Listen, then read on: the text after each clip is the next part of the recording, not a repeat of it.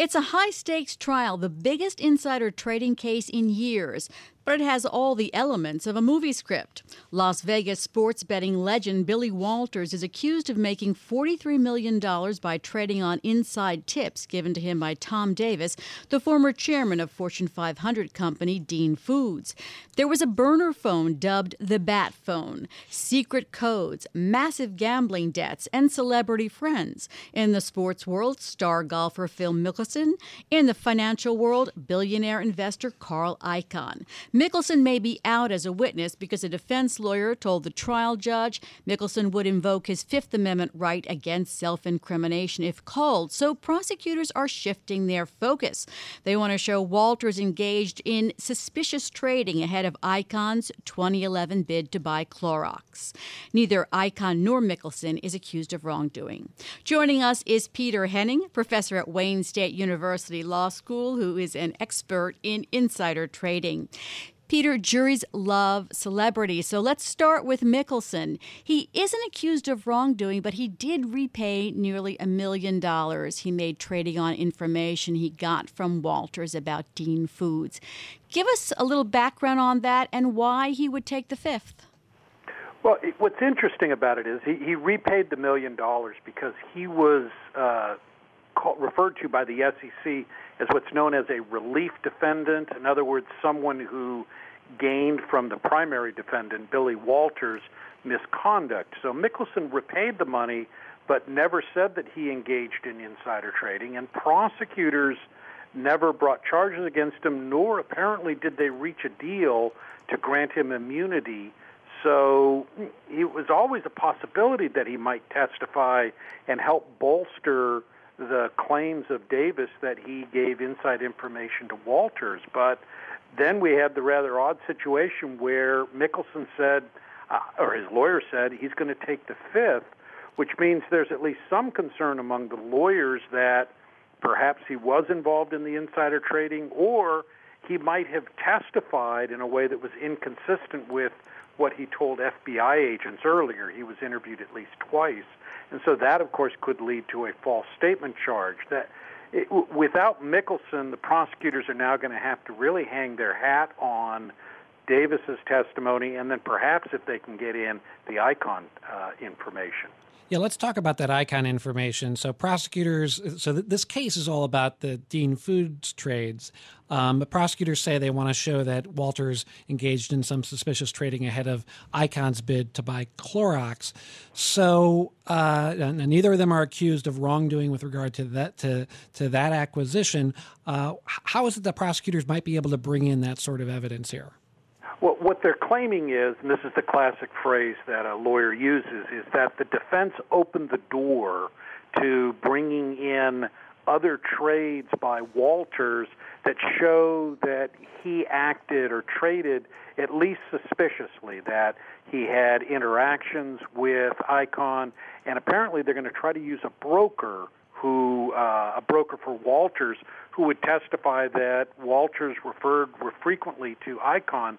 The problem is judges don't like to bring in this kind of evidence that is not directly implicated in the charges, that could appear to be extraneous, because it essentially creates a sideshow. The defense is going to claim Icahn didn't give him any inside information, that he just learned maybe what Icahn might be doing and then made a good guess. So my bet is the judge isn't going to let it in, but that's still an open question. No ruling yet as to whether information related to Icahn can come in. Peter, the trial judge said he's skeptical, saying, if it's one big pile of smoke, I'm not letting it in. But sometimes smoke can help the prosecution a lot. And they do have some phone records between Icahn and Walters and tweets. Would any of that help them?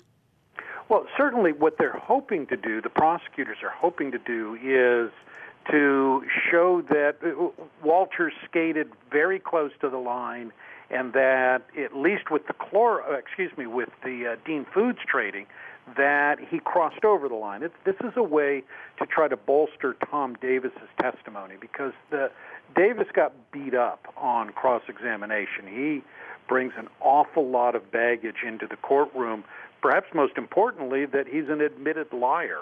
And so this is prosecutors saying, look over here, maybe this helps to show that Walters was willing to trade on inside information. The problem is, where there's smoke, there isn't always fire, and we'll see what Judge Castle does. My bet is that he doesn't let it in, but even if he does, it won't necessarily prove the prosecutor's case. It'll just bolster it a bit. Peter, there's this issue of this burner phone that was supposedly used to have these conversations. Prosecutors don't have that. They don't have the phone. It feels a little bit like you're in a murder trial and you don't have the murder weapon. How big of a deal will that be for the prosecution here? Well, this is certainly a circumstantial case. I mean, they do have Davis testifying, although his credibility is open to question. They're going to use phone records and trading records and even references here to the bat phone and the records that support where the calls were made from, all trying to show what Walters did. But we've gotten used to, at least over the last few years, to wiretaps. And there are no wiretaps here, and there's no clear admission in a recording that inside information was used. So the bat phone, in a sense, is a bit like the murder weapon. At least it would have supported Davis's claim. Instead, what we have is Davis's testimony. I don't think we'll hear from Walters at trial. We have the testimony of someone who said, I destroyed evidence. That's not always helpful to the government. And also, Tom Davis also said that he admitted perjuring himself before the SEC. But I'm always surprised, Peter, at how jurors believe these witnesses who make deals, even when they admit lying before. Oh, certainly. And this is not the first time the government's dealt with this. And so what we will hear likely in the closing is the government saying, look, you have to get someone who is involved in the misconduct. The fact that he's a liar then doesn't mean that he's lying now. He's coming clean. A lot of this is going to ride on, perhaps all of it, on the jury's perception of Davis. Are they going to believe him? There is the circumstantial evidence. Is it enough to add up to a conviction? This is a close case, maybe one of the closest ones the U.S. Attorney's Office has had in a while. Well, Preet Bharara will not be there to see what happens on this one. Thank you so much. That's Professor Peter Henning of Wayne State University Law School. That's it for this edition of Bloomberg Law. Thanks to our technical director, Reginald Bazille, and our producer, David Sucherman.